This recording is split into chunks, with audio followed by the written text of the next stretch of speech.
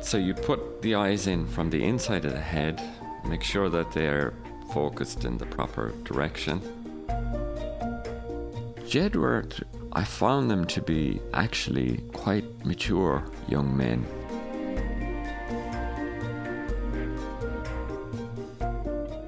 I think it's in the gift of every artist to study human nature. We're probably the most interesting creatures on the planet.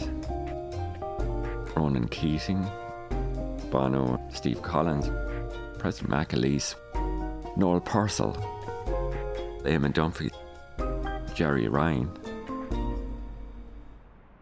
Generally, it's the owners that decide who goes in for display. My name is PJ Heraty. I make wax figures for the Wax Museum, Ardmore Studios, and for private collectors.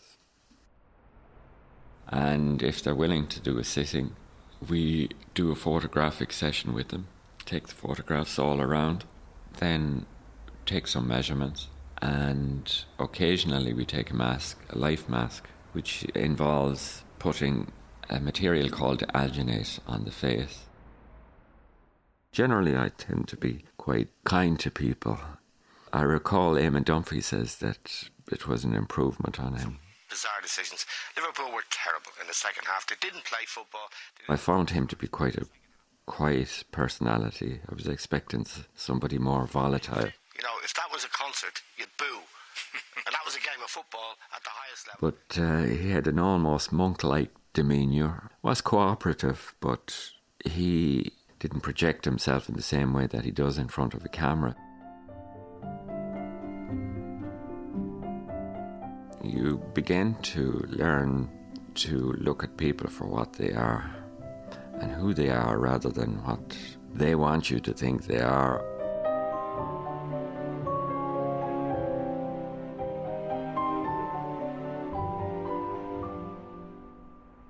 The next step.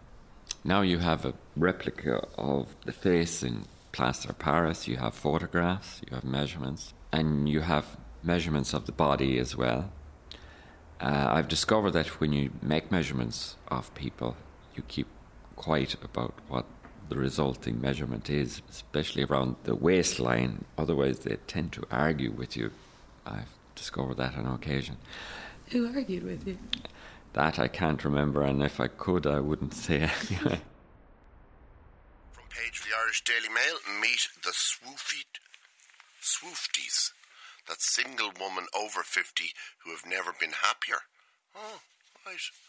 Pages 18 to 19. I remember meeting Jerry Ryan in the studios in RTE. Single women over 50, they're working, apparently they're partying, they're financially independent. And he seemed very confident. He was a lot younger man than what he eventually became in the end.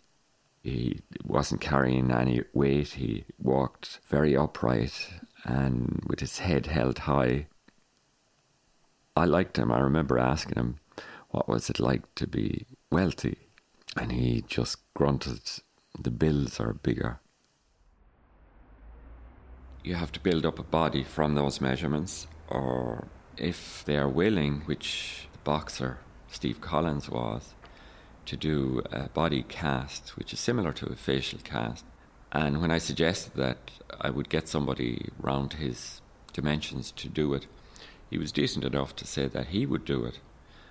Gave us time and energy and didn't complain. As a by the way, I found him to be a very focused individual. I mean, mentally focused.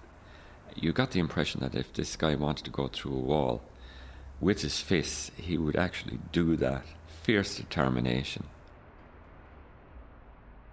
I met Bono, and I remember remarking he wasn't very tall, but he had a huge torso and chest area.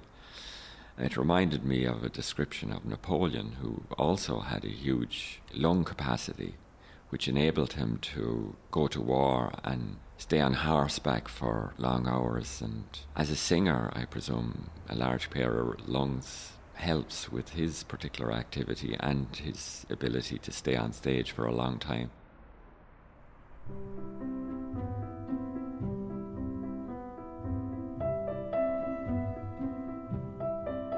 I think I have discovered that people can become popular and well known in their field, not necessarily through blind ambition, but through a dedication to whatever cause or whatever is inherent in their personality as well.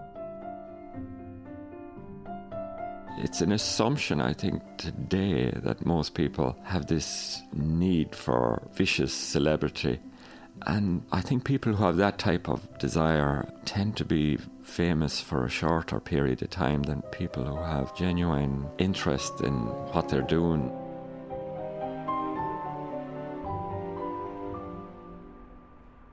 Did you feel that there was a difference with the way these people moved than other people, in that did they hold themselves with a more confident aura than most?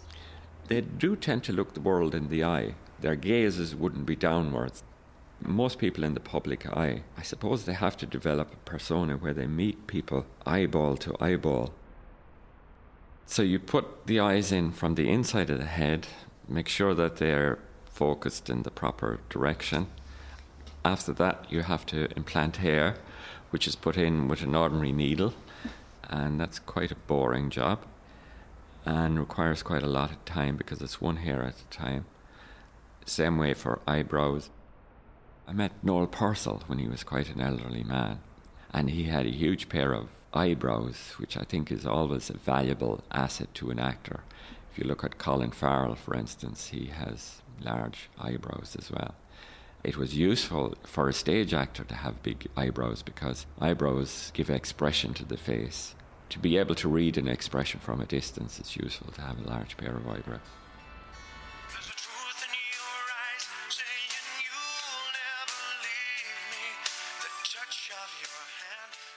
I've met Ronan Keating.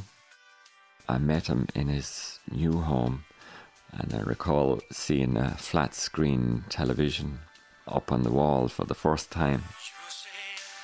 It was one hell of a big TV screen with, of course, the music station, MTV. He struck me as this kind of messianic aura to him. Breaking news. John Heraty just got waxworks. My bad behavior. I told you I was trouble with my bad behavior. Jedward were, as you would expect, full of energy, but actually much calmer than what they appear to the TV cameras.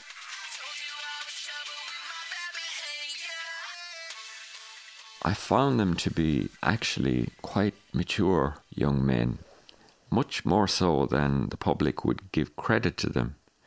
And I recall asking them, what is it like to be wealthy? And the answer I got from them was kind of surprising for their age. They said, we have a lot of people to keep employed. And they were quite conscious of their almost duty to keep other people as well as themselves in employment. And they weren't only concerned about themselves, which I thought was quite a nice aspect of them, you know. I had to learn how to curl a beard. I remember that was a problem with Brendan Grace. How do you make a hair curl so that it has that wiry shape of a beard? I went to lots of hairdressers who told me to put loads of gel in it and all that. And I went to the library, got a book on hairdressing and discovered cold perm lotion. And that was the solution.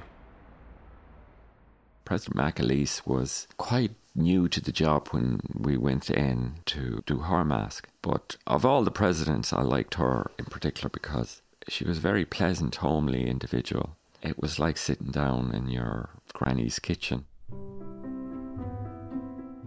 She did actually allow us into the kitchen. I think that's where we did the mask. And we had tea with her. You've met successful people at the top of their fields in so many areas.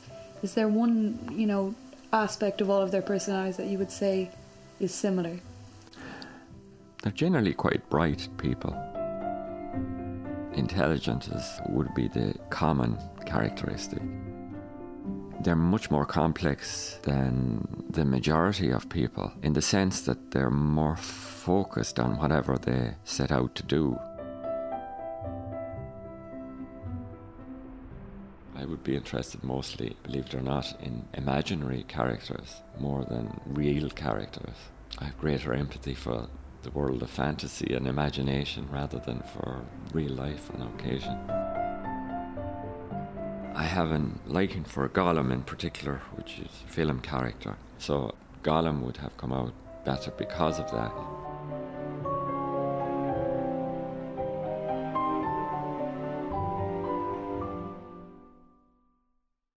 I recall when Phil Lynott was unveiled, his mother started to cry, so she seemed to be impressed by him, to have that particular effect on him. She asked that he be portrayed when he was young, not before the drugs got to him. So I respected her wishes, and he is quite young.